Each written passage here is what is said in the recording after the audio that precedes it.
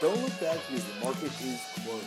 Good Tuesday afternoon, everyone, and hope you all had a great Labor Day weekend. Tyler Harridge here with you for today's VRA Investing Podcast, where we give you a brief recap of the day's market action based on what we see in the VRA investing system and, more importantly, what we see looking forward for investors. Well, August is officially behind us, and we are geared up for what should be an eventful September.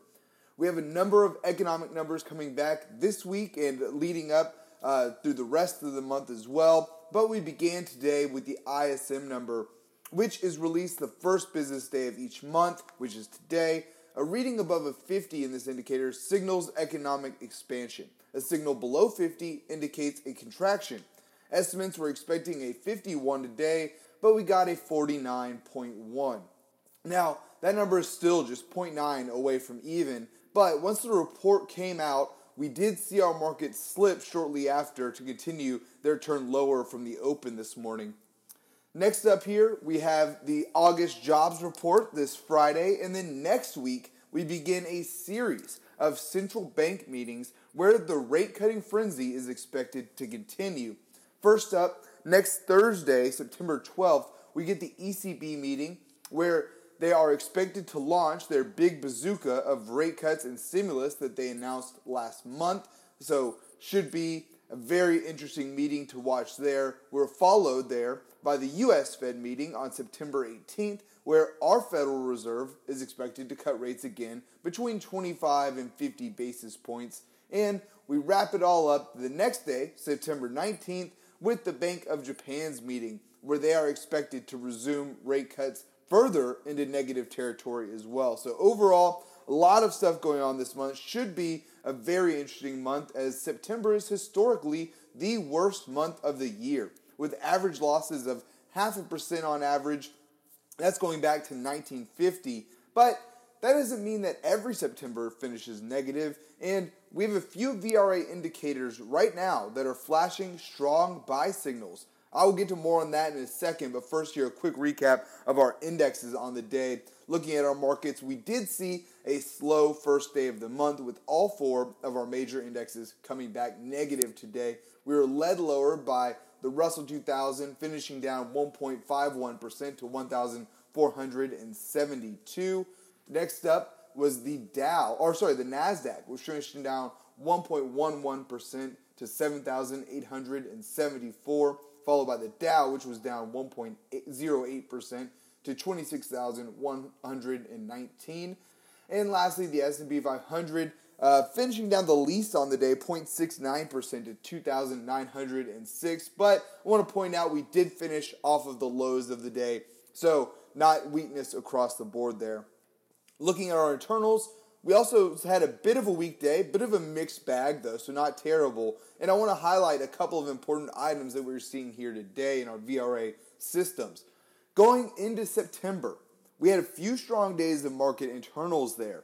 And while the advanced decline line did finish negative today, going into the month, the advanced decline line for the Dow, the New York Stock Exchange, and the S&P 500 were all at new all-time highs.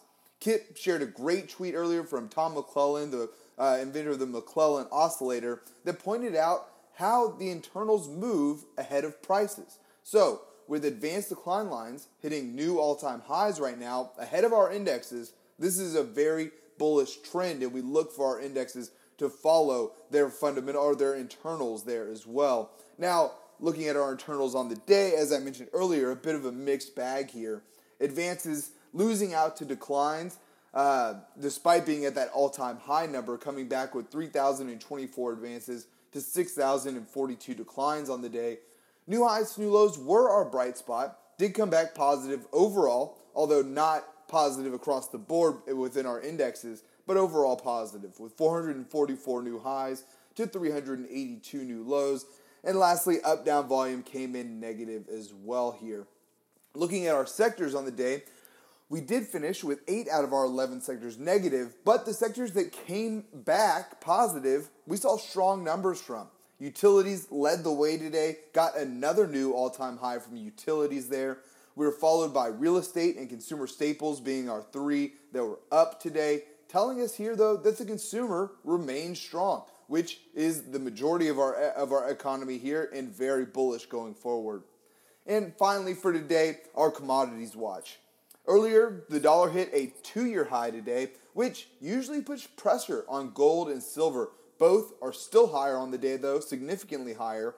And we pointed out this same activity last week because this is unusual activity here. Usually when the dollar is strong, it puts pressure on commodities, but we did not see that today. Gold now up a nice 1.66% to 1,554 an ounce. Silver up much bigger on the day, a big 4.88% now to 1923.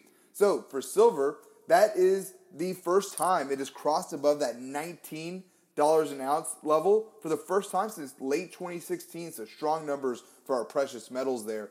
Copper was down on the day by 0.88% to $2.52 a pound.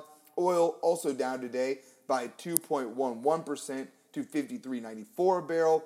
And finally, Bitcoin looking to rally again after the long weekend, up today by 2.49% to 10,681 a Bitcoin. Folks, that is all that we have time for here today. Please be sure to subscribe to receive our VRA podcast in your inbox every day at the market close. You can sign up at VRAinsider.com. Click the podcast link at the top. You can find all of our podcasts going back to the beginning. We're roughly 350 episodes in now. So you know you can rely on us to be here every day at the market close for your most up-to-date and unbiased stock market information. That's what we do here. We love doing it. Love to have you with us and love your feedback as well. Please feel free to email us at support@VRAinsider.com. Any questions, whatever it might be, we love your feedback.